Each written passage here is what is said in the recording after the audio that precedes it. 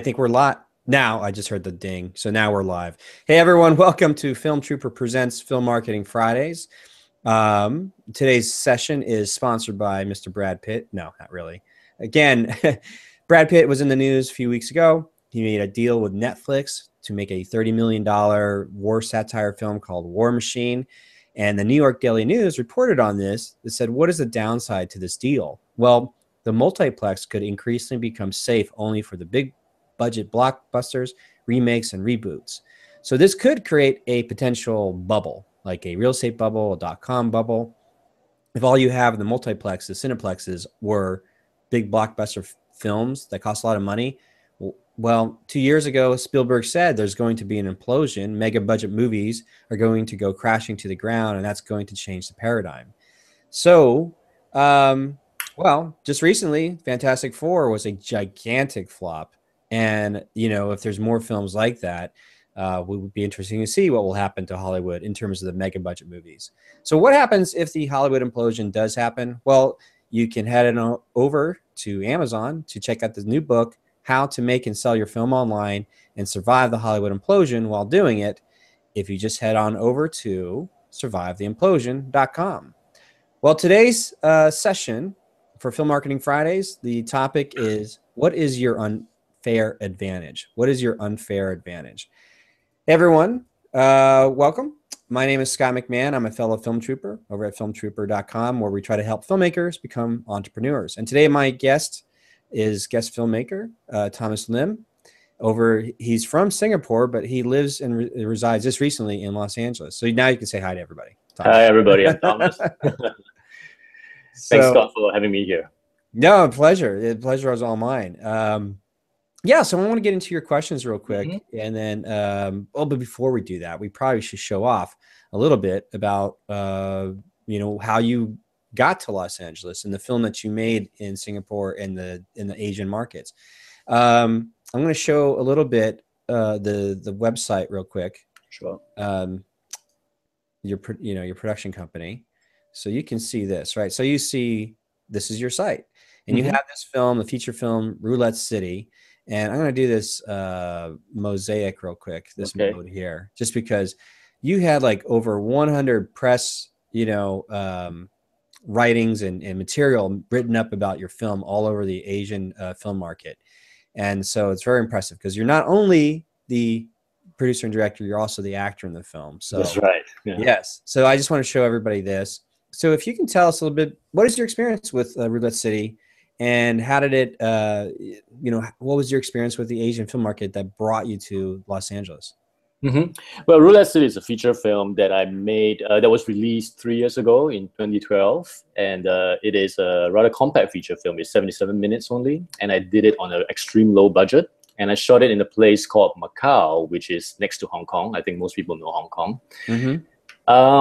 Yeah, and in Macau, I think the community was very welcoming towards a foreign filmmaker who decided to shoot his film there, and the press was very welcoming towards me too. And I think that was one of the reasons it created excitement in the town when I was shooting there, and then subsequently when the film was released first in Japan commercially, theatrically released in Japan, and then Macau, and then also Singapore, and also over TV in Macau.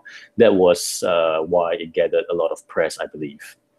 So, yeah, and for the film, like I cast a lot of because I was from a theater background. I started my career as an actor in 1999 in Singapore, and then I actually went to London to read theater, and I actually went to China after that in Beijing, where I lived for 4 years, and I acted for TV and film there.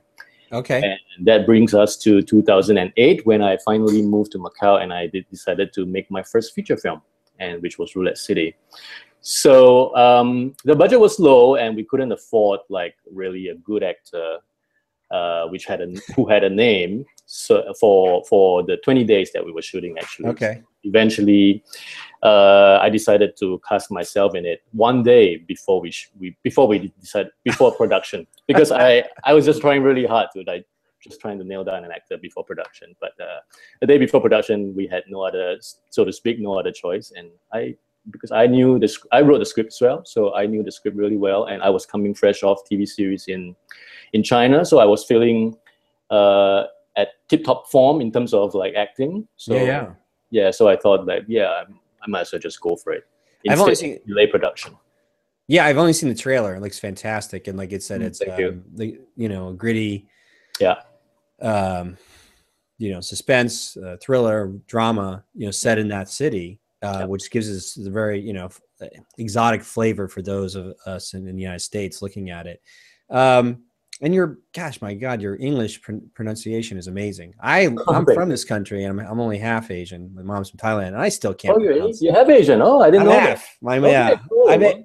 I make a joke that I have a tendency to just butcher the English words because I get stumbled. I get hung up on some words. Okay. And it's only because I've made fun of my mom my entire life when she was, when I was growing up, just because she had the really broken English. And, now it's karma. Now I'm just payback.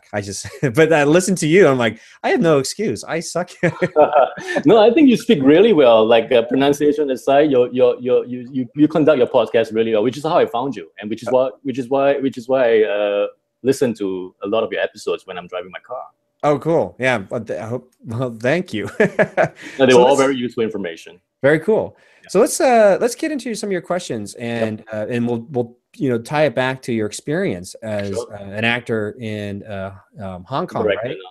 It was Hong Kong, right? Predominantly, I'm now mainly a director. I don't do acting anymore. But then before I became a director, I was an actor in China. China. Was it mainland China or Hong Kong? I forgot what you mentioned. I did theater in Hong Kong, but I did TV and film in mainland China. Oh, okay. Fantastic. Thank you for the clarification. Mm-hmm. Got it. All right. So let's take a look at the slides and your questions. Mm-hmm. You should be able to see this. Okay. Cool. So there you are. Oh, look at this nice picture. Great picture. Guest filmmaker, Tom Slim. So the question number one you had was, as a newcomer to the United States, and someone who's already been doing work in Asia, how can I apply the resources and knowledge I already possess to filmmaking in the United States? We'll go over that one. Your second question is, how do I effectively carry Asian elements that are there? And are there any, thank you, I can't even read my own writing. And if there are any successful case studies of co-productions between like United States or a North American company with an Asian production company, and we can go into those. Question number three is, what is the culture of finding an agent or manager here in the United States? Yep. So those are the three questions we're gonna go over. So we'll go over the first one, which is, well, how do you apply what you've already had success with in the Asian markets, in the territories where you're from, working from all over, to the United States? And how do you apply that? Well, one thing we can do is, the overall topic of today's show is unfair advantage. And I want to piggyback this to, forget exactly which episode on Film Marketing Fridays we had, but I had a very long, epic, like 2-hour session with a digital marketer and filmmaker, Chris Reed. And he'd mentioned this term, unfair advantage, and it's sort of used in like business and marketing speak. So all of us have to dig deep, or if you're a company, you have to kind of extract what everyone's unfair advantage is. And really what the unfair advantage is like, what is something about you or your work or the audience that you built that cannot be copied? Because eventually everything's going to be copied, but what is it that is so unique? And that usually translates to the unique selling proposition or the unfair advantage. So with that said, we can look at this deeper. I always like this picture because of visuals. So those of you who get a chance to see this and not listen to it, I have this big, title screen that says unfair advantage. And the next slide is this picture of this gigantic sumo wrestler with this little boy in this sumo ring. And so this sort of very quickly summarizes this concept of unfair advantage. Now we can look at it on the left-hand side, that the large sumo wrestler is a professional, and his unfair advantage is that he isn't a professional and he's larger. His larger mass, he should be able to overtake this small boy. However, when you're looking, like we all can, we are the underdogs. We're looking at like the behemoth of Hollywood, represented by this character on the left side. and we might feel like we're small, nimble, and we're playing in the same ring, we have to analyze what could be our unfair advantage. Could we move faster and quicker than the huge behemoth of Hollywood? So those are things we have to take stock in. And really, it comes down to really one question. If you really want to work and play in Hollywood, is like, can you make Hollywood money? So let's see here. I want to stay on this question of can you make Hollywood money real quick. The reason I say that, there's two things that come from this. So we can look at the overall strategy of unfair advantage and how can you make Hollywood money? Because really, that's, if we simplify it, that's all that's necessary. You have your life experience, so we can kind of decide or decipher, maybe brainstorm what could possibly be your unfair advantage that you can offer to the community of Hollywood. I should probably point out, like, I don't live in Hollywood. I don't live in Southern California anymore. I'm up here in Portland, Oregon. And I did that because of this concept of being able to make a film online, or basically make a film anywhere, but then upload it online and sell it to the world and try to build a sustainable lifestyle business from there. Mm-hmm. I've done my share of working in Southern California, between San Diego and Los Angeles, to understand that world. And it's really interesting because Hollywood can be such a bubble. I don't know how long you've been in Los Angeles now. About 6 months, so not long at all. Okay, so you have the unfair advantage of having enthusiasm. I still have a lot of enthusiasm, yeah. Well, meaning that there's going to be a lot of people that have lived there that are hardened by the system, or cynical, or a little bitter, or whatnot. Not everybody like that. There's a lot of fantastic people there. But what happens is there is this sort of collective think tank or bubble that happens in the Los Angeles area where you feel like stuff is happening. There's a lot of hype. There's a lot of buzz. There's a lot of action, like opportunity going around all the time. And it's always swirling. And you never know whether or not, when you get involved with a group of people or somebody, whether or not that path is going to lead you to in a straight line to where you want to go. Mm-hmm. And that's where the heartbreak sometimes comes in, because, nothing's a done deal. I mean, even if you have a deal with a studio, you've heard these stories all the time. All of a sudden, the studio executive gets fired, and any projects they had with them get fired along with it. So it's just so many obstacles you got to deal with in the Hollywood system. Obviously, there's enough people that are doing it. There's enough people that are working in the system, and collectively through the world, that's what we see as the industry.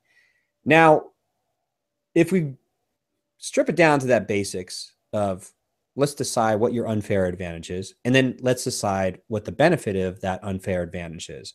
Can you make Hollywood money? And that's really anybody who's doing marketing, since this is Film Marketing Fridays, any type of marketing is designed to communicate a sales message to a consumer. And what they try to do is, they always say, you got to sell the benefits, not the features. And the features are usually like facts, whatever, this phone has, this phone has 16 gigabytes. It runs on a certain processor, all that kind of boring stuff. But in terms of marketing, when you sell the benefits, when you're advertising the benefits, you say, this just is fast enough that you can get on with your life, that it makes, the benefits are that you have more time. You don't have to wait on apps loading up. It has your photos are fantastic, because you don't have to go into the megapixels. You just have to say the photos look fantastic. That's the benefit to you. So this is me equating like basic marketing to you, meaning that you're in Hollywood and you're trying to penetrate the market and add value to the market. And the only value they want is how you can make them money. So let's talk a little bit about the unfair advantage that you might have that could benefit them. So you have a really interesting, story, being that where you trained, where you worked in before. I could see, and that you have been a producer, you're a writer producer now, or director producer now, and you're looking to develop your projects in the States. So from an outsider's perspective, I could totally see somebody who's wants to join forces with you and to potentially get a better idea of, like, you know, maybe they never traveled to those markets before. Maybe they never worked in Hong Kong or China or Japan or, you know, Singapore. And they might look to you to, like, well, what's really going on there? Do you know anybody there? So that could be a stepping stone of an unfair advantage. So I'll stop talking and let's see if we can ask you, what do you think might be an unfair advantage that you have that other people don't have in Los Angeles right now? Well, one thing that kind of like jumps out at me ever since I started to know more and more about Los Angeles and Hollywood and the independent filmmakers here is how hard it is to get a theatrical release, to get your feature films, I'm talking about, commercially released in cinemas, even if it is only a limited release. Yeah. The amount of budget we need to get to that level seems like astronomical. It's like too big for a regular Asian production to afford. And I'm talking about, in my mind, I'm thinking like maybe it's upwards of 15 million. And then maybe you need another few million for publicity before you can talk about getting a release. When you say 15 million, are you saying like a $15 million for the production budget or $15 million on the prints and advertising, or the? I mean, 15 million for production. Yeah. And then maybe another few million for advertising and prints. Okay. I believe that's like the ballpark that we're talking about here in probably Los Angeles.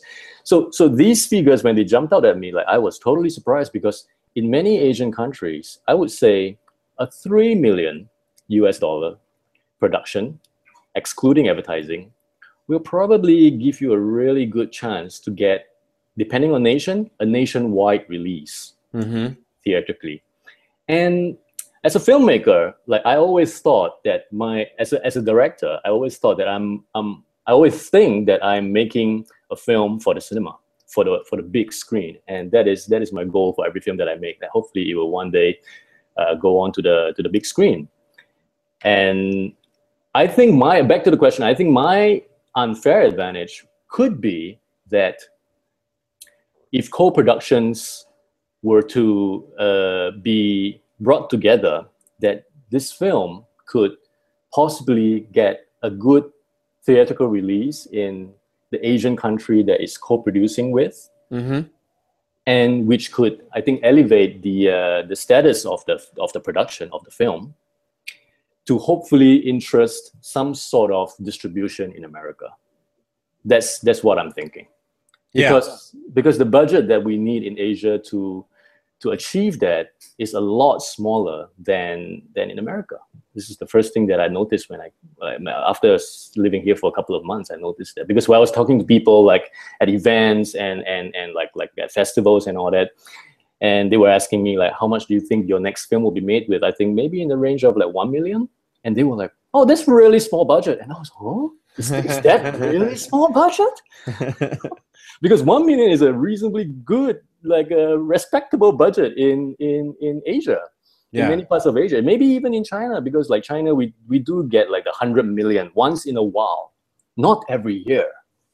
So like a 2 or 3 million is still a very respectable budget, like even in China, or like especially in the smaller Asian countries like Singapore or like Taiwan, Hong Kong, the territories of China. Interesting. So I wouldn't be doing my job if I didn't dig deeper a little bit more. So it's like, it's always good. Like all of a sudden I'm like a reporter. I'm not a reporter. I don't know where I become like a journalist, but I'm not. But let's say it's very interesting because everybody needs to have like their dreams, you know, and believe me, that is the ultimate dream for almost all filmmakers. Just like, can I make a film that has that theatrical release? Because there's something special and magical to have a film on a big screen with an audience that is getting an emotional reaction to it. And obviously, you know, it doesn't hurt any that the allure and glamour that Hollywood projects is very intoxicating, you know, to be part of that world. You know, obviously you're in Los Angeles for like, you know, the last 6 months. I'm sure you felt it. You probably, I don't know what your experience was like. Did you get a chance to like drive past all the major studios? There's only 6. For sure. Yep. And was it well, how would you just share that experience? Because I think it's important to understand. So what was your initial reaction, or did you have any experiences getting onto the lot, or having meetings, or? No, I haven't. I haven't been like inside the studios. But then, like my first experience of driving past the studio was actually last year when I came as a tourist. Mm-hmm. And then my friend who lives in Los Angeles drove me like somewhere. We were not going to the studios, but then like 5 minutes into the drive, we were driving past one of the studios, and he was saying something like, "Oh, this is Warner Brothers." I'm like, Okay. what? Like in my neighborhood? Like Yeah. it was, yeah, it was. I was sort of in awe like that first experience. But then now I'm used to it. I mean, all the studios are in Los Angeles. A lot of them are in Los Angeles, and Right. yeah. So it was a great experience. I remember that first feeling I had when I realized that the studios were just like in the neighborhood, so to speak. I'm 15 minutes away from a major studio. Yeah. Yeah, Yeah. yeah. It's interesting. Because I definitely, I think those moments that everybody, if those who have an opportunity to have the Hollywood experience, it's neat because we've seen probably a lot of stories or movies or read books about the lore of the Hollywood studio system. And it has so much history, and there's something magical about that type thing, obviously. And to embrace that feeling of awe and just how cool is this? Hmm. So when you dig deeper, is you kind of have to use your imagination to project out. Like imagine you are working in the studio system. Is Hmm. it everything that you hope it to be? I think the interesting story that just came out recently is the I mentioned earlier, the gigantic flop of Fantastic Four, Hmm. and what's happened to oh God, Josh Traft, Hmm. Yeah, what's director. what's his name? I'm gonna do a quick Google Trank. check. No, it's Trank. Josh Trank. Frank. Okay. Thank you. I was thinking about maybe a fellow schoolmate I went to school with. So anyway, Josh Trank, I mean, I think what it is a cautionary tale of like, oh my gosh, so you have this, or even Robert Rodriguez, he was originally supposed to direct years ago the Mask of Zorro film, and then had to leave, just because it didn't his relationship with the studio system or whatnot, it wasn't working out. So this stuff happens. And I guess the deeper question I'm asking is, Hmm. like, what is the purpose for all of us as Hmm. filmmakers? The ability to make something, to share it with an audience. Without an audience, we have nothing. I mean, so we can make these films, but nobody sees it. Then it's just for our own benefit. But if we can garner an audience and have an audience watch our work, what is it that we get from it? We want the audience to have a transformative experience, and we as artists want to be transformed by their experience. So it's at the heart of it, at the core of it. That is what I believe. If we have, like, all of us had therapy sessions, we would basically admit this to our therapist. Like, that is probably at the heart of it, why we want to make films. So let me ask you deeper. Why do you want to make films? Well, I think previously I was an actor because I believed that was the way I wanted to communicate with the world around me. And then I mean, years passed, and then I evolved. I mean, I changed too, and then I decided that I would then evolve to becoming a director, writer director, which is what I am now, because that is my chosen medium of expression to interact with the world around me. Let's put it that way. It's Yeah. a bit abstract, but then that's essentially what it is. And of course, like I've lived in several countries over the past 14 years, and I have a lot of interesting experiences in my own opinion to share with whoever's interested in it. That's much deeper than what I would have said. I think I've like I would be dumb. I'd be like, I don't know, it was fun. Like, I started acting just because it was fun, and then Uh-huh. I guess I look deeper. It's like this, high you get when you come out of it, like performing a scene with somebody and a fellow actor, and it just felt great. Whether or not it turned out well or not, we don't know. But I think the most childlike behavior from all of it, it was just fun. Like, Yeah, yeah. making art, making your movies, short videos, to see something you made come together and have some sort of immortality was interesting. Yeah. And that's yeah. Sorry, go ahead. Oh, go ahead. I saw you get excited. Go ahead. No, I just sorry for interrupting. I just wanted to say, yeah, that those were the same motivations made me want to be an actor, because it was fun, because it was something that I was curious, deeply curious about how it would be like. But then I mean, like, all those previous deeper explanations of why I wanted to be a filmmaker was sort of like in hindsight, like when I look back and I observe my own change, and I ask myself, why did this happen? And then I came up with that answer. Like that was after a long process of like soul searching before I got to those answers. The initial motivation is definitely because it's fun. Definitely. And I probably, because your first time performing or something, you did something and somebody had a reaction. Mm-hmm. And then their acting is one form of audience feedback reaction. And then filmmaking is sort of like a next natural evolution of it, because it's like it encompasses so much of all different art forms. And if you're a fan of movies, you love movies because they transform you. And then anytime that somebody transforms you, you kind of find yourself like, can I do the same thing?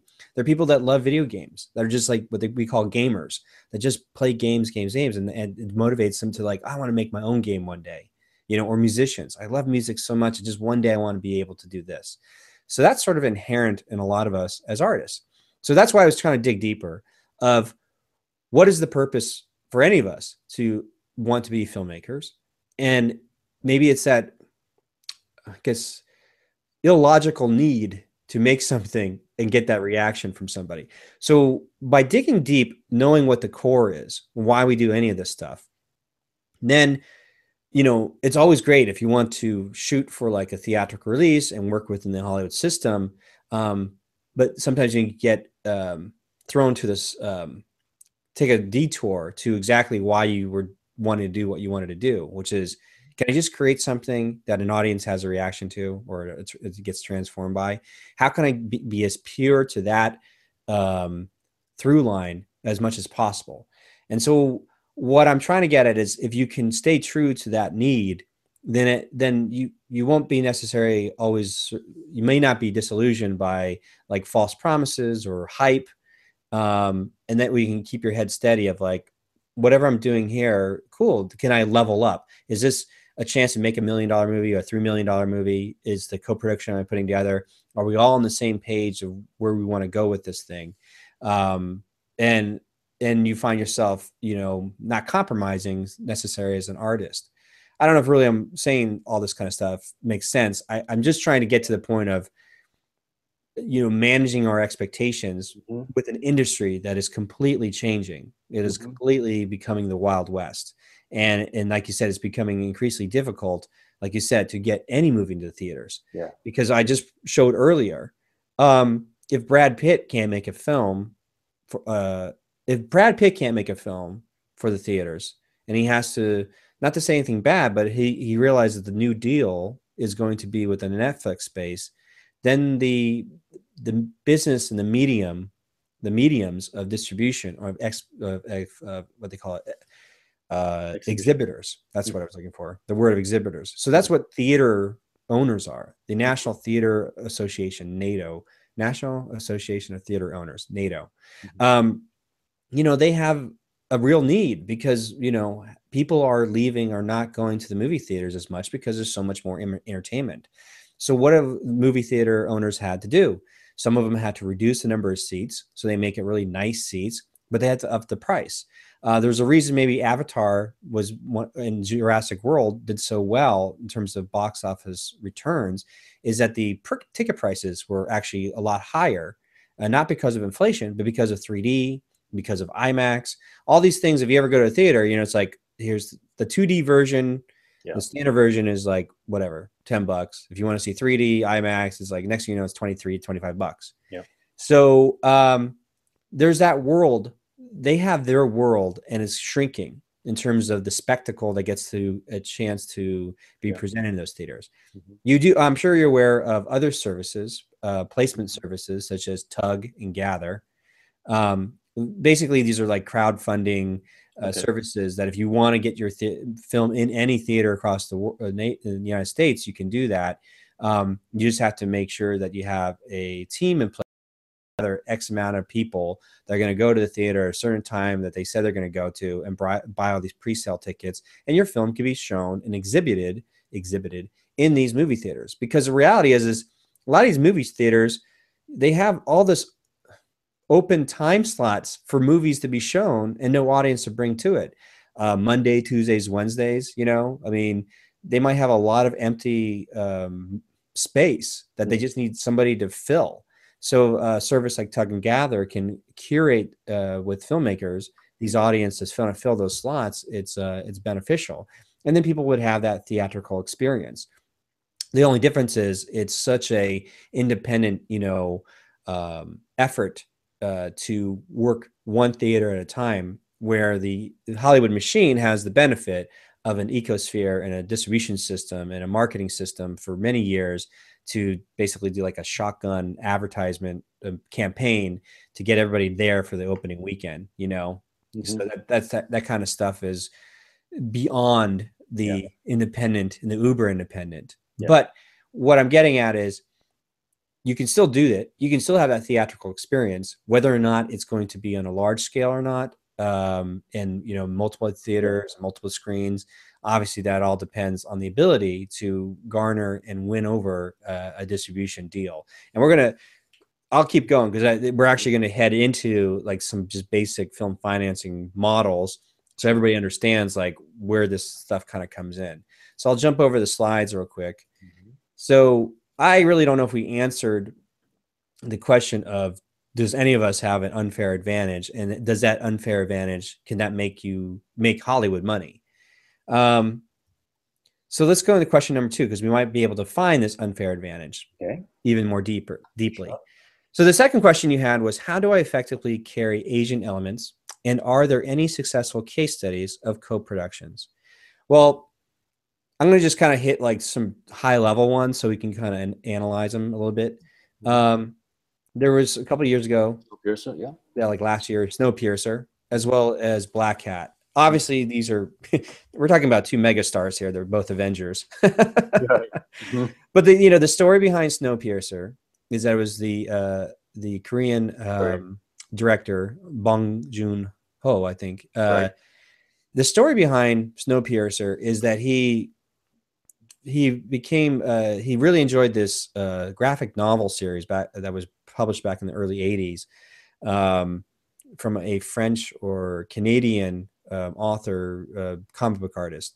And they were able to, the director, Bong Joon, having an opportunity to work with a production company in South Korea, they were able to at least retain the licensing rights to the graphic novel, and then they were able to find funds to do the development of the script, and then make the production. And they originally were trying to make it with the Canadian Film Board to honor the graphic novel where it came from. Eventually, the film was shot, got made, but everybody sees it as the Weinstein Company, had come in. So majority of the development funds came from the South Korean company. I believe it's South Korea. I can totally. Yep, South Korea. Thank you. So they were able to do the development funds and most of the production funds. It wasn't until the Weinstein Company came in that they were able to do what they call like the back end funds and take all the credit. Anyway, so Black Cat had an interesting story because Michael Mann is a well-known, very well-established film director, writer-director in Hollywood for many years. And, Chris Hemsworth is one of the biggest stars in the world. This film was interesting because it was based, majority of it, in Hong Kong or in China. And although they were able to get funds, it was unclear where they actually got the funds, but you could tell because of the production of this film, they did a lot of shooting, and half the cast was of an Asian cast. And apparently Michael Mann donated about $38,000 to some organization in China to allow this film to be played for I think 4 weeks at this lobby of this particular facility in China. So obviously there was a co-production and arrangement working between Michael Mann and his company with the Chinese government or businesses. So when we look at this type of stuff, what are we really getting at? We're looking at like the Oh yeah. When we look at this stuff, to answer this question of like, well, how do you get co-production working between the United States companies or North American companies and Asian companies, right? So there's the Asian film market that's going on this October for 3 days, the 3rd through the 6th, down, in Asia. I forget exactly what country. Sorry, I'll have to put the links up later, but we'll get the links so everybody knows where to go. So the idea here is that you want to attend if you want to play in this world. If you want to play in the world of co-production and working in this structure of film markets and eventually film theaters or TV deals and video on demand deals, probably the best place to start, if you were starting from scratch, is figure out a way to get to the Asian film market, to establish relationships with production companies or financing companies in this market first. Then you do a follow-up a month later at the American film market, the AFM, in November, which happens over almost 7 days. The same amount of buyers and sellers that go from the one market to another market, they all seem to tend to cross over. The biggest market, obviously, is the Cannes film market in the springtime. Anyhow, if you do a strategy plan this way, you can at least, you have an unfair advantage because you've done work in the Asian film market.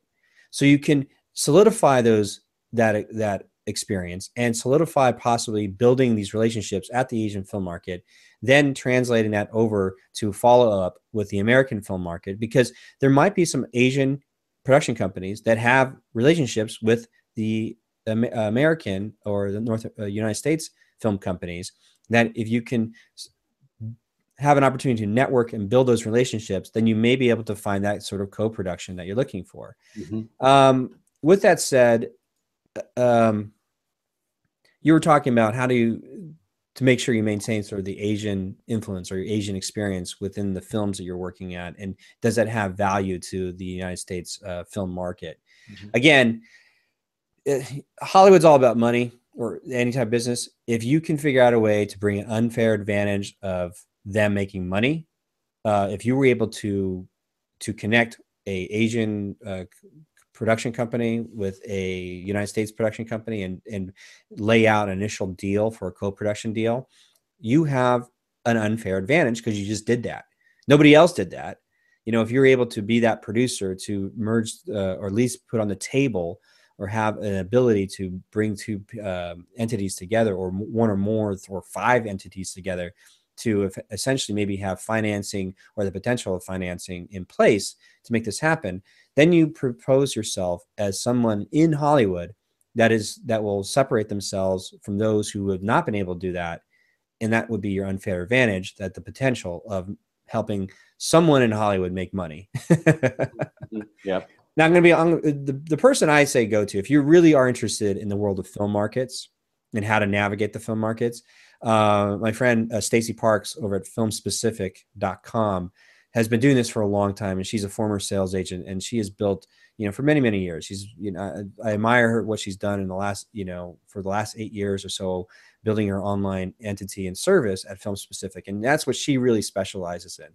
And she has an amazing community behind that. That if you want to join, it's like a monthly or a yearly, annually online membership that you can communicate with other people in that space that are working in the film market space. And you can better find out maybe if other people who've, have worked with different production companies or financing in that kind of world, or be able to eventually maybe hire Stacey as a consultant to come out and help, broker whatever deal you have in your film. But in that world, she's one of the best. So with that said, I know there were kind of high level case studies, but maybe we could look at maybe a smaller scale. What happened with Boon? Oh God, help me out. What was it? I can't pronounce it. Boon Jong-hoon. Yeah, I don't remember his name as well. Okay, so well known. Yeah, he considered himself like an expatriate from South Korea, but he was able to build a working relationship in his home country with production companies, and build it well enough that they're at least able to secure a licensing rights to a publication, this being a graphic novel. So it seems like anybody who's able to retain some sort of licensing rights to any sort of written publication gives you the unfair advantage to a leg up in the world of possibly making money for Hollywood.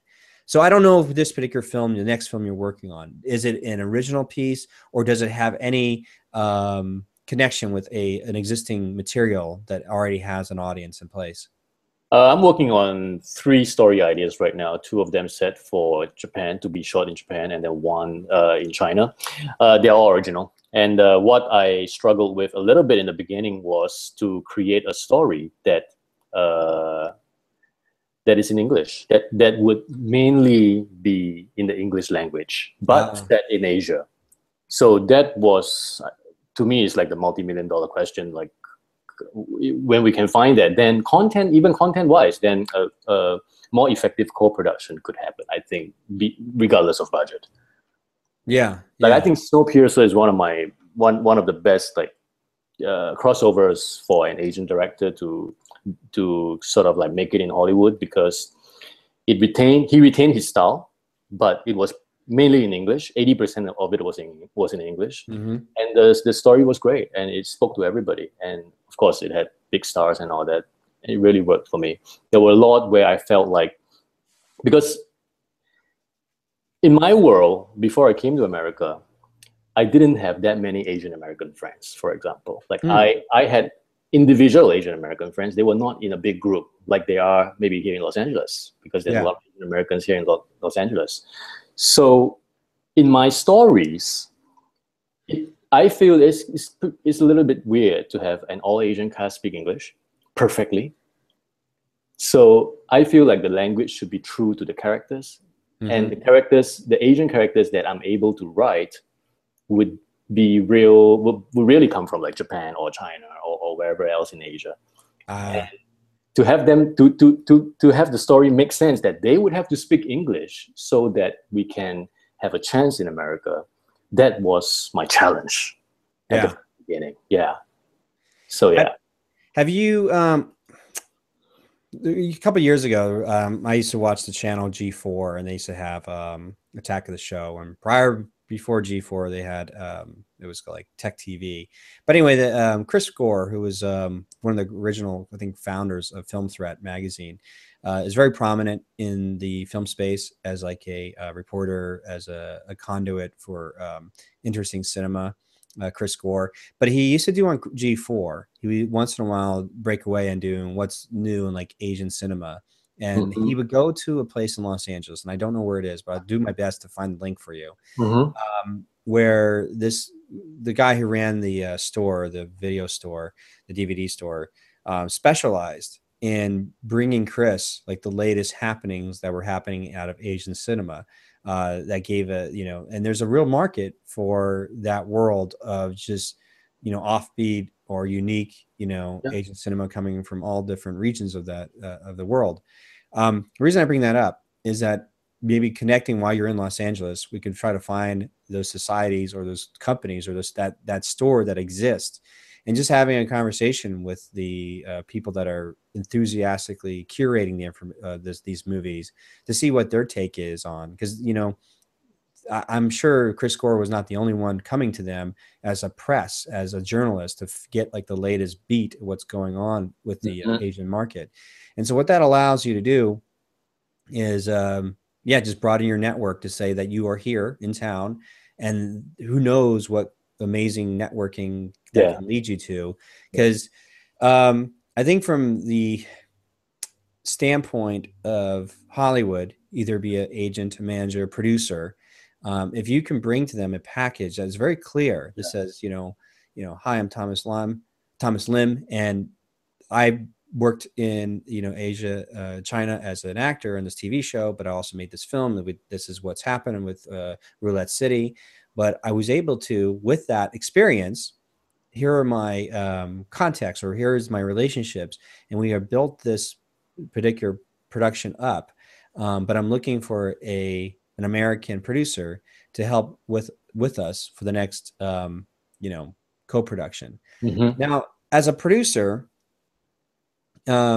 you know, producers, they make money basically. The kind of producers looking for are those who can strike a deal. They're just looking for deals. They're not necessarily, sometimes you have producers that are really, really in it for the movies or what the movie Right, right. says.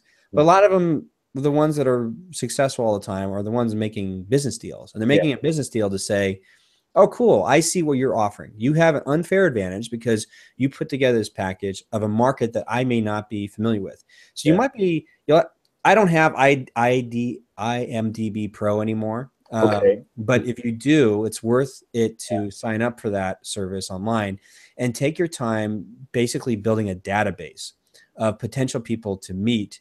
So you might look at a film that you think the film that you're making, that maybe a film of its kind had already been made. And then in that IMDb Pro credit list, look at everybody who's worked on it. And then really kind of figure out like, okay, obviously your executive producers, maybe just the person that they'd had very little to do with the film other than they were the big name that had the connections to the distribution deal or distribution company. Like the producers themselves probably were working day in and day out on that particular film. An associate producer may just be somebody as like the assistant to the producer. You know, I mean, it's who knows with that kind of stuff.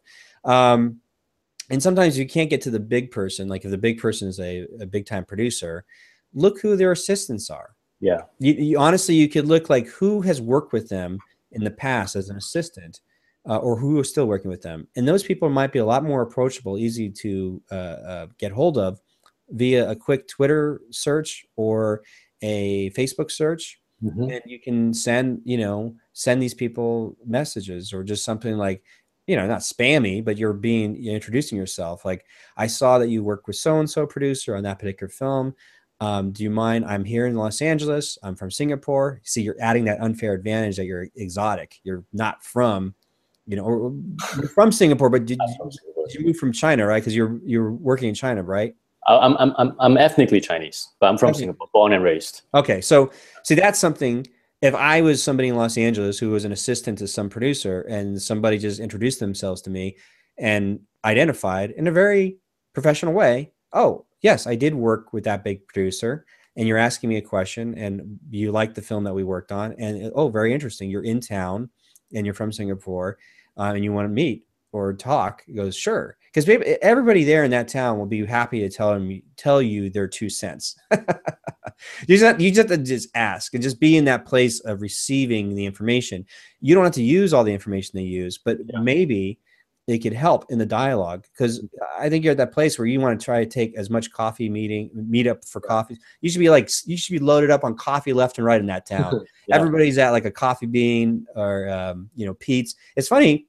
In LA, it seems more people are around Pete's Coffee than they are Starbucks. But, you know, not like Starbucks is hurting. Anyway, but you should be like taking these coffee meetings and try to line them up as much as possible with as many of these sort of assistants or producers or people that work in production companies.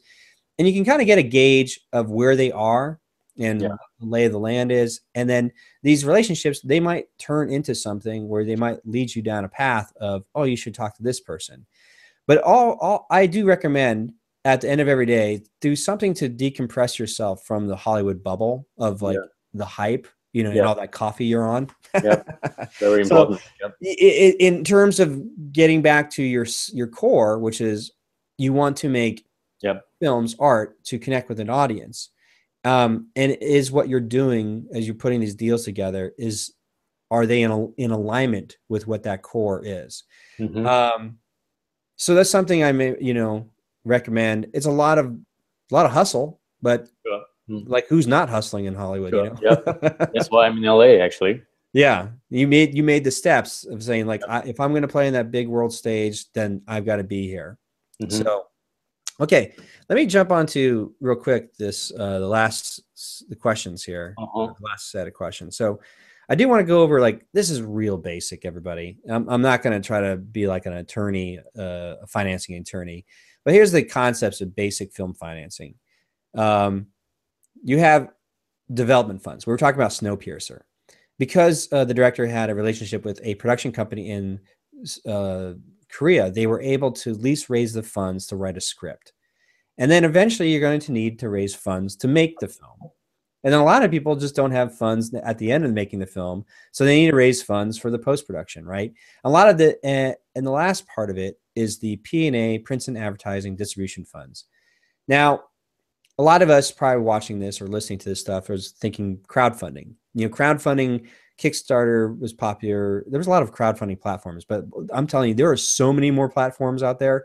There's like new crowdfunding platforms popping up left and right. But the idea is to aggregate an audience to create enough funds to get you to where you need to be. A lot of people are trying to develop just enough funds just to make the production. And sometimes they have to come back and do another crowdfunding campaign to get post-production. And very little do you ever see a crowdfunding campaign going, we need money for prints and advertising distribution. You only see it for development funds, production, or post-production. I don't think I've ever seen a crowdfunding campaign set up for a distribution fund.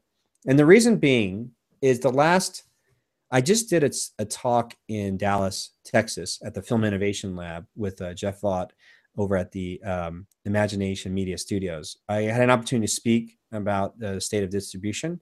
And also there was Michael Caine, who was a producer and one of the original founders of the Dallas International Film Festival, I think the Dallas Film Festival.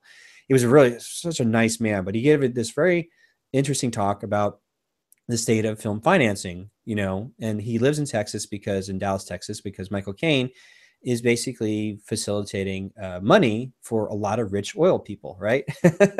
In terms of the film business. Mm-hmm. What's really interesting is the last stage of funding, the P&A, prints and advertising. You don't see really prints anymore because there's not a lot of films being shot in film that have to have a lab processing of film reels because that costs a lot of money. Now they're like hard drives or a file encoding, but there's advertising and distribution funds needed to get the finished film out to the market, either into theaters or on video on demand or on DVD and whatnot. So in terms of investors, in terms of you trying to see if you can get a Asian co-production company to have a co-production relationship with a United States company, the reason I'm trying to get this co-production working, because you're hoping the production companies come together and raise the financing to make the film. The case of Snowpiercer is that the Weinstein Company has come in only at the tail end. So they bought the licensing rights from a Asian production company that pretty much put up all the funds to make the film for Snowpiercer. So the Weinsteins get to come in at the tail end and say, we will take care of the P&A or the distribution budget. And it was their decision to say, we're going to do day and date. We're going to put it on video on demand as well as on theaters. Because that was sort of big and controversial because they decided like this film may not be warranted enough to try to test out just the traditional, let's release it in the theaters for this window, and then eventually we'll release it on DVD, cable, video on demand, whatever. They decided to release it all together because maybe that's all the money they had or they wanted to experiment with it. Now, for anybody understanding in the world of film financing, investing, all the money is like, for an investor, it's much better to be someone coming in at the very tail end of a production because the film is done. They can see it for what it is. And then they decide like, I will raise or put in the financing for the advertising and distribution funds. The difference is they know that the production company is at the mercy of these last remaining funds.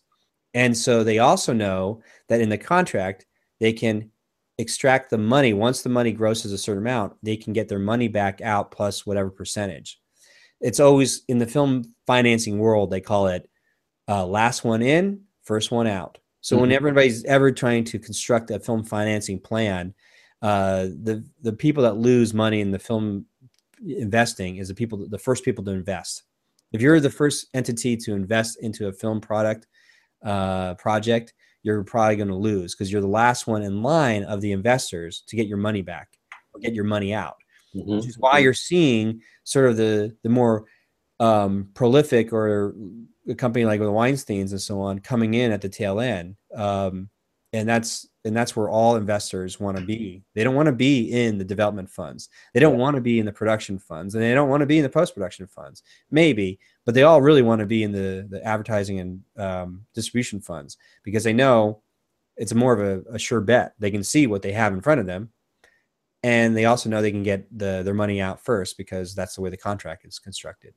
So with that knowledge, you can do your best to have to weather the storm of maybe you do the development and some of the production with a Asian company that you've already worked with, you know. Then you bring it to the United States to maybe finish the production, or you get the post-production funds, or you bring it to a United States company to get the distribution funds. Because if you're saying that if 15 million is normal here in the United States, but you can make a film for like $1 million to $3 million that would do very well theatrically in the Asian markets. Yeah. Maybe that's your unfair advantage. Maybe telling a United States producer production company, you know what, instead of trying to raise 15 million, we can raise 3 million, but let's start with the Asian market first, and then take the press and the money that comes from that, and then see if we can't go to a wide release with an American co-production. I don't know if that makes sense. Does that make sense? Yeah. It makes a lot of sense. Yeah. Okay. I think one of the reasons why the Asian productions are cheaper is because the stars are cheaper. Yeah. The stars are way cheaper. So now here's the thing that people use. Gosh, here's a little trick that the film markets use when you're trying to get a more worldwide known star to be in your project, is they just have to have like one scene.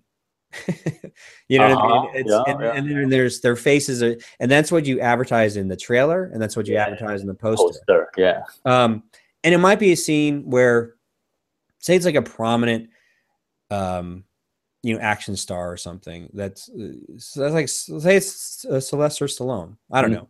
He still has a lot of weight internationally. So maybe he has one scene that's shot in Los Angeles where he's like the overlord or the mentor that gives the main actor, the lead actor in your film, some bit of advice or whatever it is, or something, you know, however you construct the story, there's always that mentor character. And those mentor characters could be perfect for a name star internationally.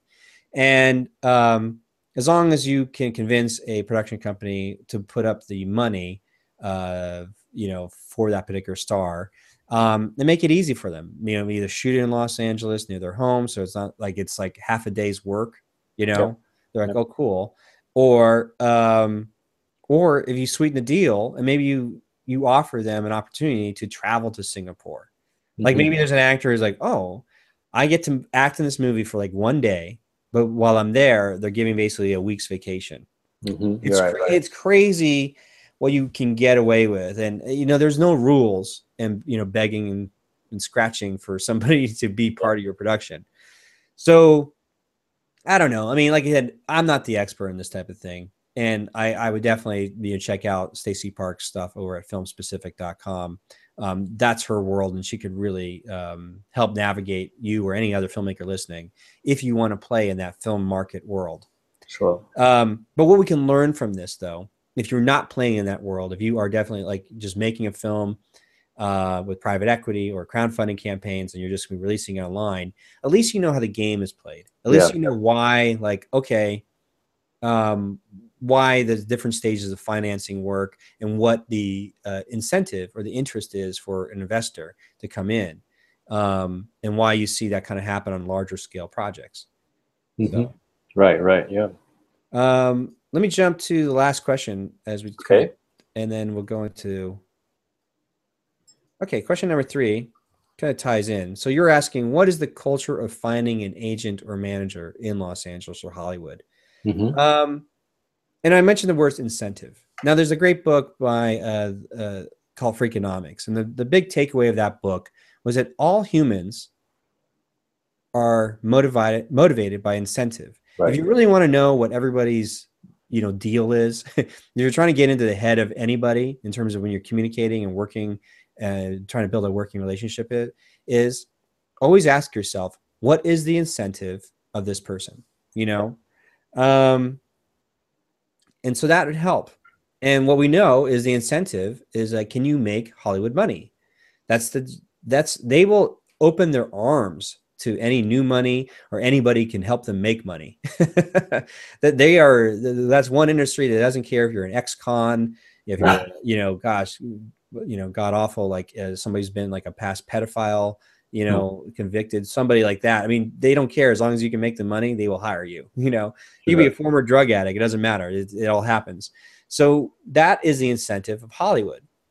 And so you can look at your unfair advantage and ask this question to solving the mystery of an agent and manager. It's all changing. It's a wild west. You'll see big top agencies right now looking to represent tech startup companies. They realize that a lot of the big agencies, they're not even, they had to diversify in order to keep their high level of pay and all the agents and junior agents in their whole company running. Because the star salary, there was a time several years ago where an agency had a client list of like some of the top stars, and those stars were making, you know, $20 million a picture, you know, 10 million, 10 million. And now you hardly ever see those kind of payouts. So what does an agency do? If they're tied to a percentage of the earnings of their top stars, and their stars aren't making that much anymore, they've had to diversify into the sports world. They've had to diversify into the tech startup world, video, just, they were all over the place because, I mean, if you want to be crass about it, they're kind of whoring themselves out. Like, I got to they got to represent whoever can make the money. And so sometimes depends what the deal is, you know, anywhere from 10, 20, 25% of what, you know, a talent can make or earn is the takeaway for a manager or an agent is anywhere from 10 to, you know, 25%. So, but the benefit of having that kind of stuff, of having those relationships, is they should have access, the middleman, to the gatekeepers, to producers that you're looking for, to have relationships with, to production companies, financing, that kind of stuff.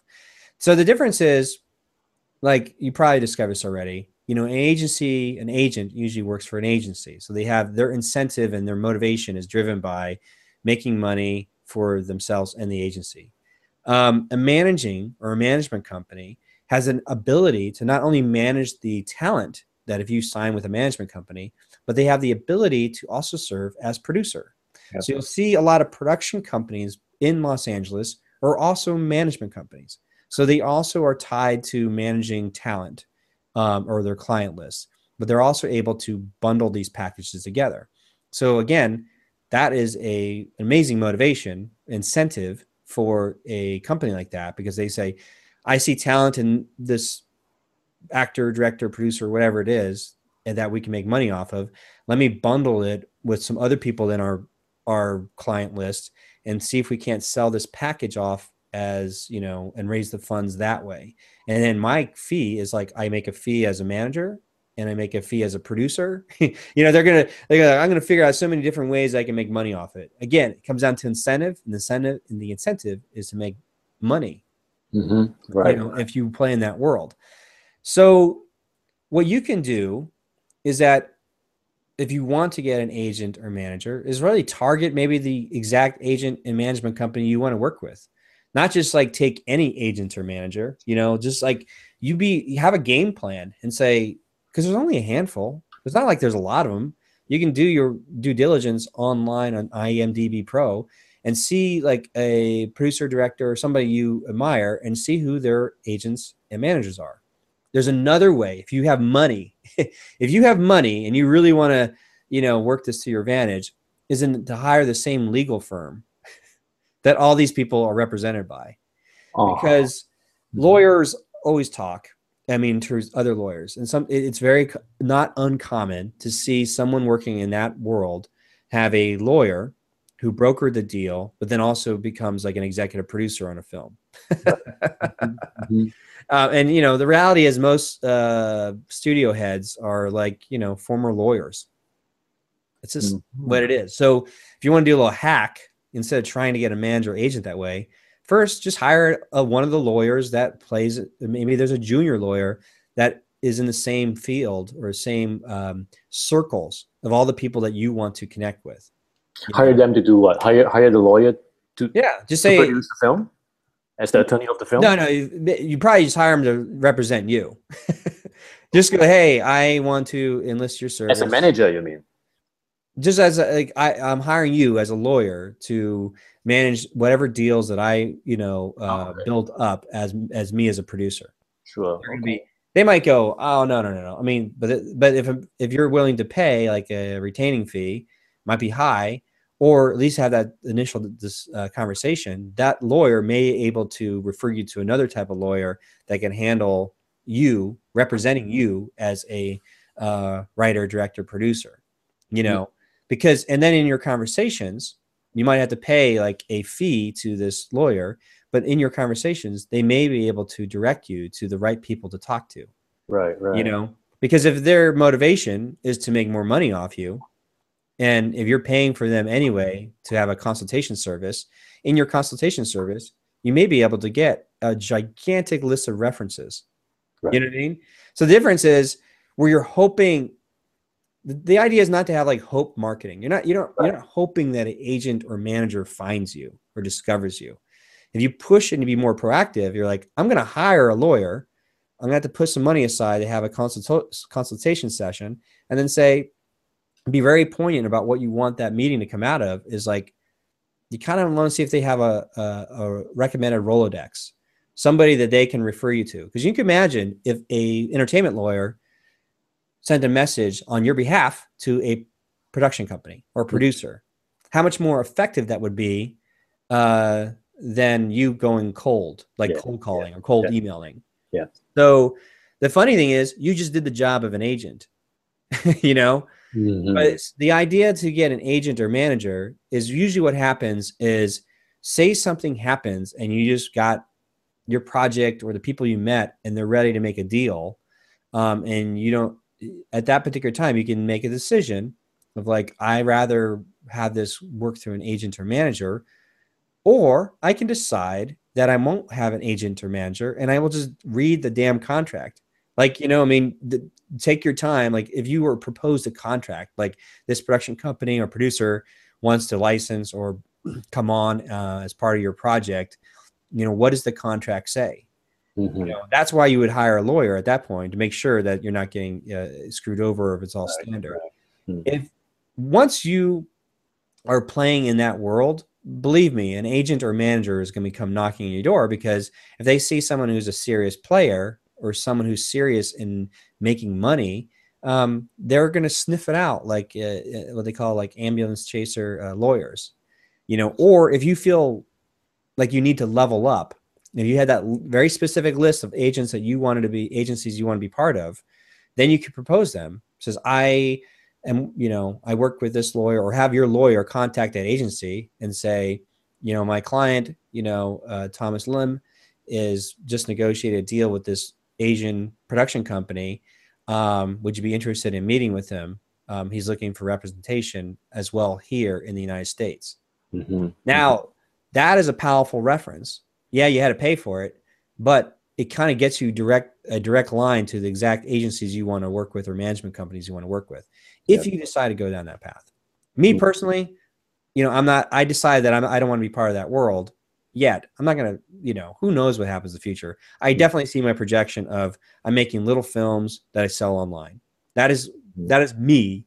But for you and anybody else listening out there, if you're playing the Hollywood game, if you are realizing that this is the dream I want to have, is to work in the film market world and work in the film world, then these are recommendations of how to get around and work the networking angle, so that it gives you a better chance of lining up all the right people in place to eventually, get the film finance or get an opportunity to play in that world. So in other words, you mean have a production sort of like put some elements in place before reaching out, be it a lawyer or an agent or a manager, right? Yeah, I think you don't have to put. Maybe you don't even shoot anything. A few of that. Yeah, it's again, you're always the one takeaway from this whole session. As long as you can always ask yourself, what is my unfair advantage, and what is the incentive of the other person? Right. And can I match? Can I put in alignment my unfair advantage with their incentive? if you see a benefit there, if you say like, you know what I offer as my unfair advantage can be a very huge benefit to this person that I need to connect with or go in business with. And then it's your job to communicate and market and sell that benefit to that person. So whatever that means, if it means you know, drawing a bunch of storyboards and doing an animatic to sell the idea, or to sell that idea to or negotiate a deal with an Asian production company that you maybe have relationships with already, and just saying that, you know what, I need to utilize this unfair advantage, this relationship we have here, to then take it to the next level with a United States company, an American company. Whatever decisions you come down to, just always at the end of the day, try to check yourself to say, okay, am I clear what my unfair advantage is? And am I clear what their incentive is? And are they matching up? And am I doing a good job communicating those benefits? So that can mean anything. It doesn't, my recommendations of like saying like building something first and then coming, that only makes sense if those two things are in alignment, Right. unfair advantage and incentive. So, right. But use your creativity, because you might be able to do, Hollywood is full of crazy stories. Hollywood is full of like a writer producer who did a cartoon animatic of the first scene to sell it to the film company that eventually bought into it because they needed to really see what he was talking about. It's not uncommon for a director producer to walk around with a lookbook of what the film looks like. So it's like I get a real good idea what the film is about.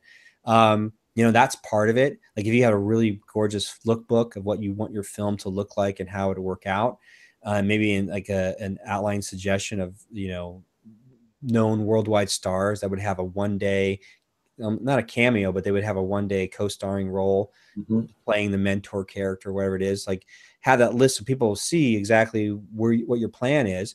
And then if on top of that, if you had some sort of a small amount of money, like again, everybody in the film financing world is like, nobody wants to be the first person in, as we learned.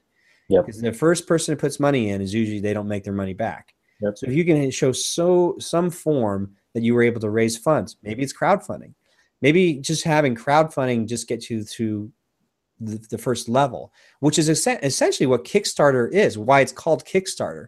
Yep. To their own admission, they say like, we were always designed to provide just that enough kickstarting funds to allow the filmmaker to continue down the path. Right. So because they know the first people in don't get their money back. Yep. So they don't offer investments on Kickstarter.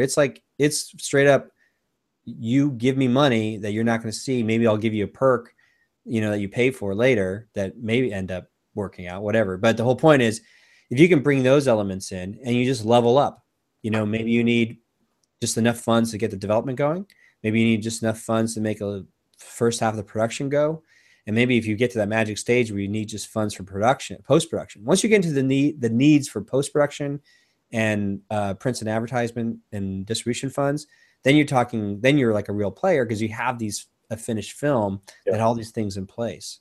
So I don't know if that makes sense. Yeah. Totally. Yeah. That's interesting because a lot of things in America is quite different from than where I'm from. For example, like back in Asia, like a manager and an agent is essentially the same thing, same person.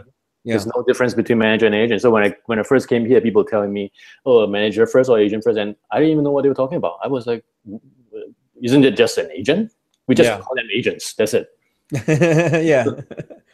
It is. It's every market's interesting, I guess, differently. I'm not familiar with enough about, other than what I've read and people I've met that worked in the different, all over the different, country, all over the different world. It's interesting. There was years ago when I was peddling a film, trying to get an independent film made the traditional way, getting the right producers in place, getting the project shown at the right studios, all that kind of stuff, and other production companies, and hustling my film project on the American film market. Just a number of things that happened that led down this path of me coming up here to Portland, Oregon.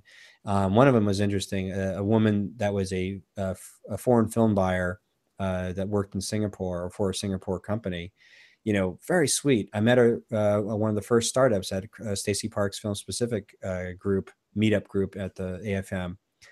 And unfortunately, this tragically, like, we were Facebook friends and we're talking, and next thing you know, I get the crazy message that she had passed away because she was pregnant and she had died at childbirth. It was like the most like a number of things would happen. Like, you meet some wonderful people and something tragic happens. And only bring that up is because it's supposed to humanize all of us. And it's supposed to make all of us think, like, what is it that we're really doing? Like, why am I doing this? And that's why I was trying to dig deeper at that question. Like, I know the dream, I totally understand. And everybody understands the dream of, can I get a film on the theatrical wide release? That would be the ultimate dream.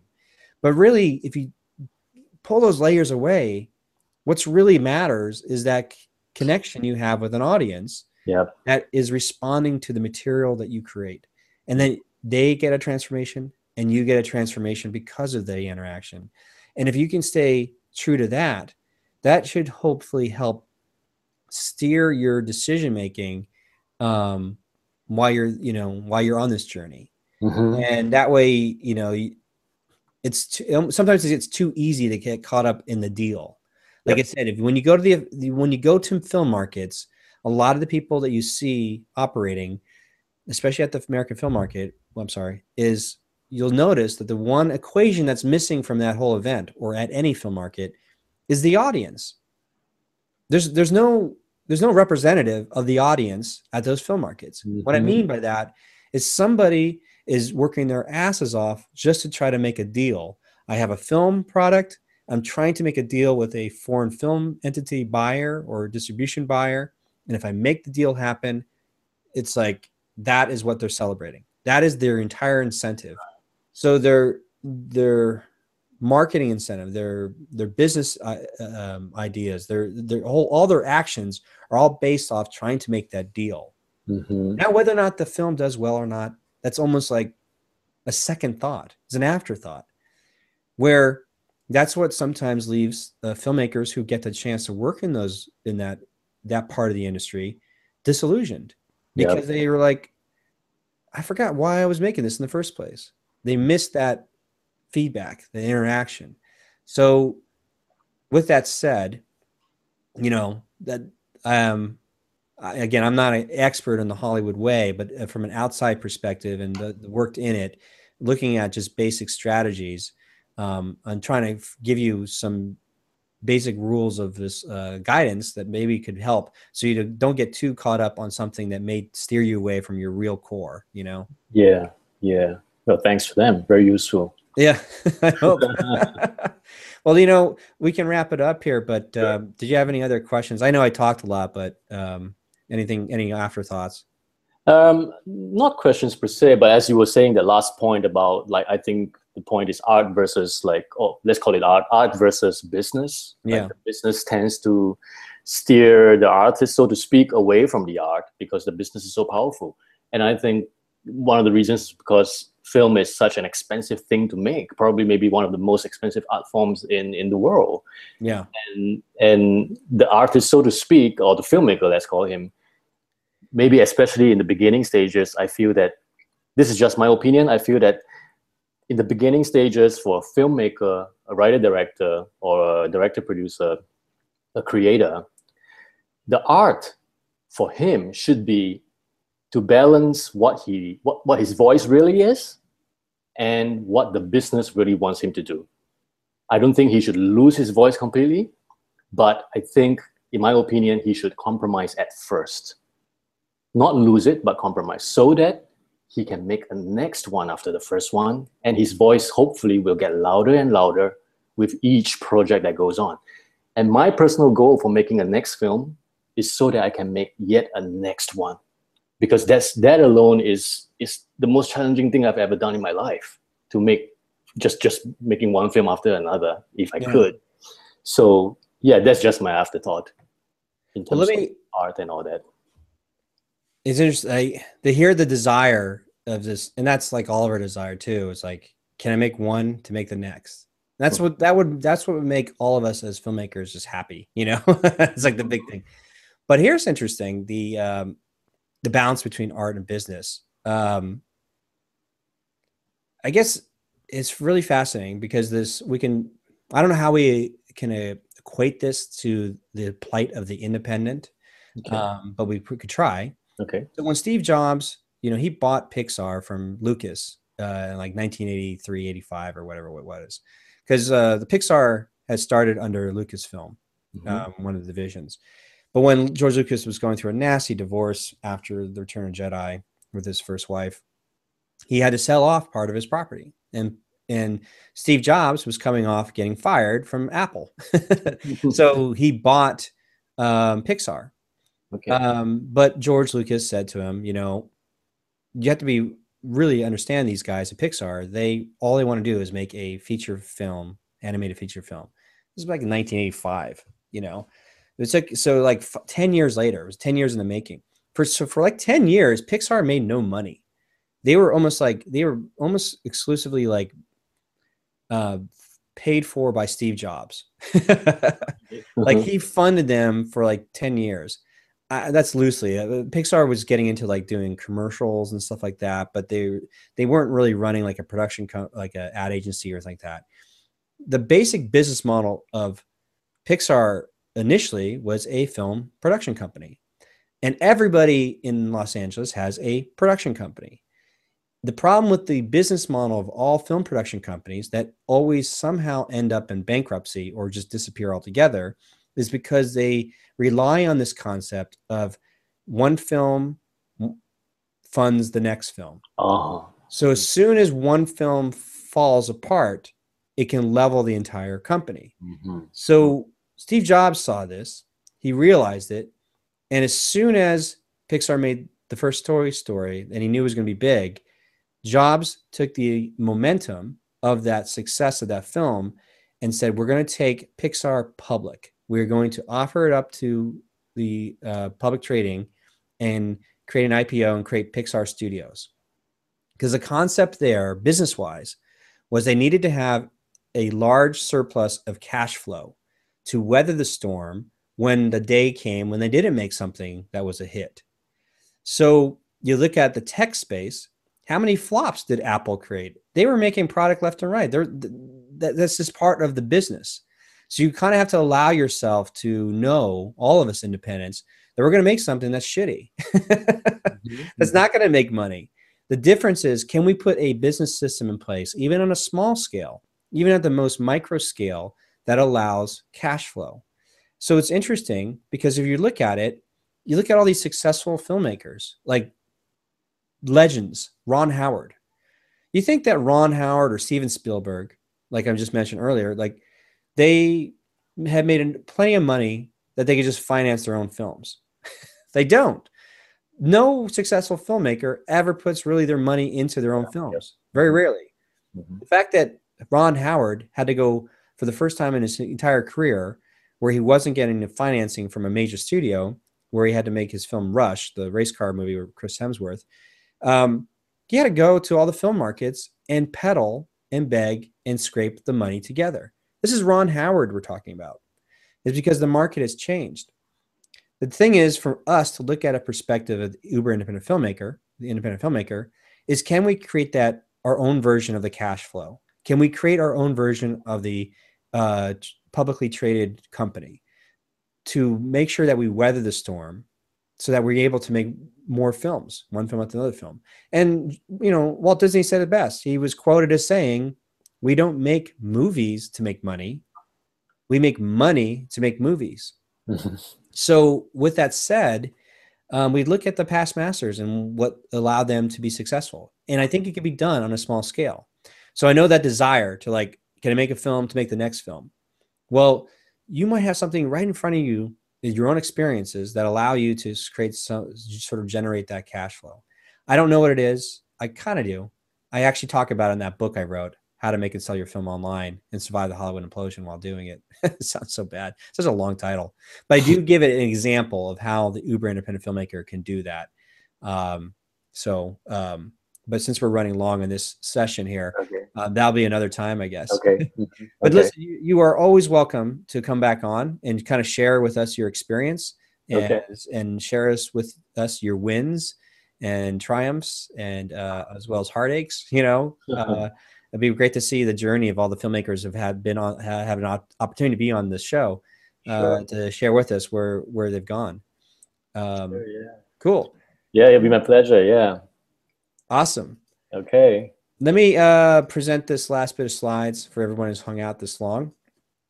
The idea here, guys, if you stayed around this long, you shouldn't go away empty-handed.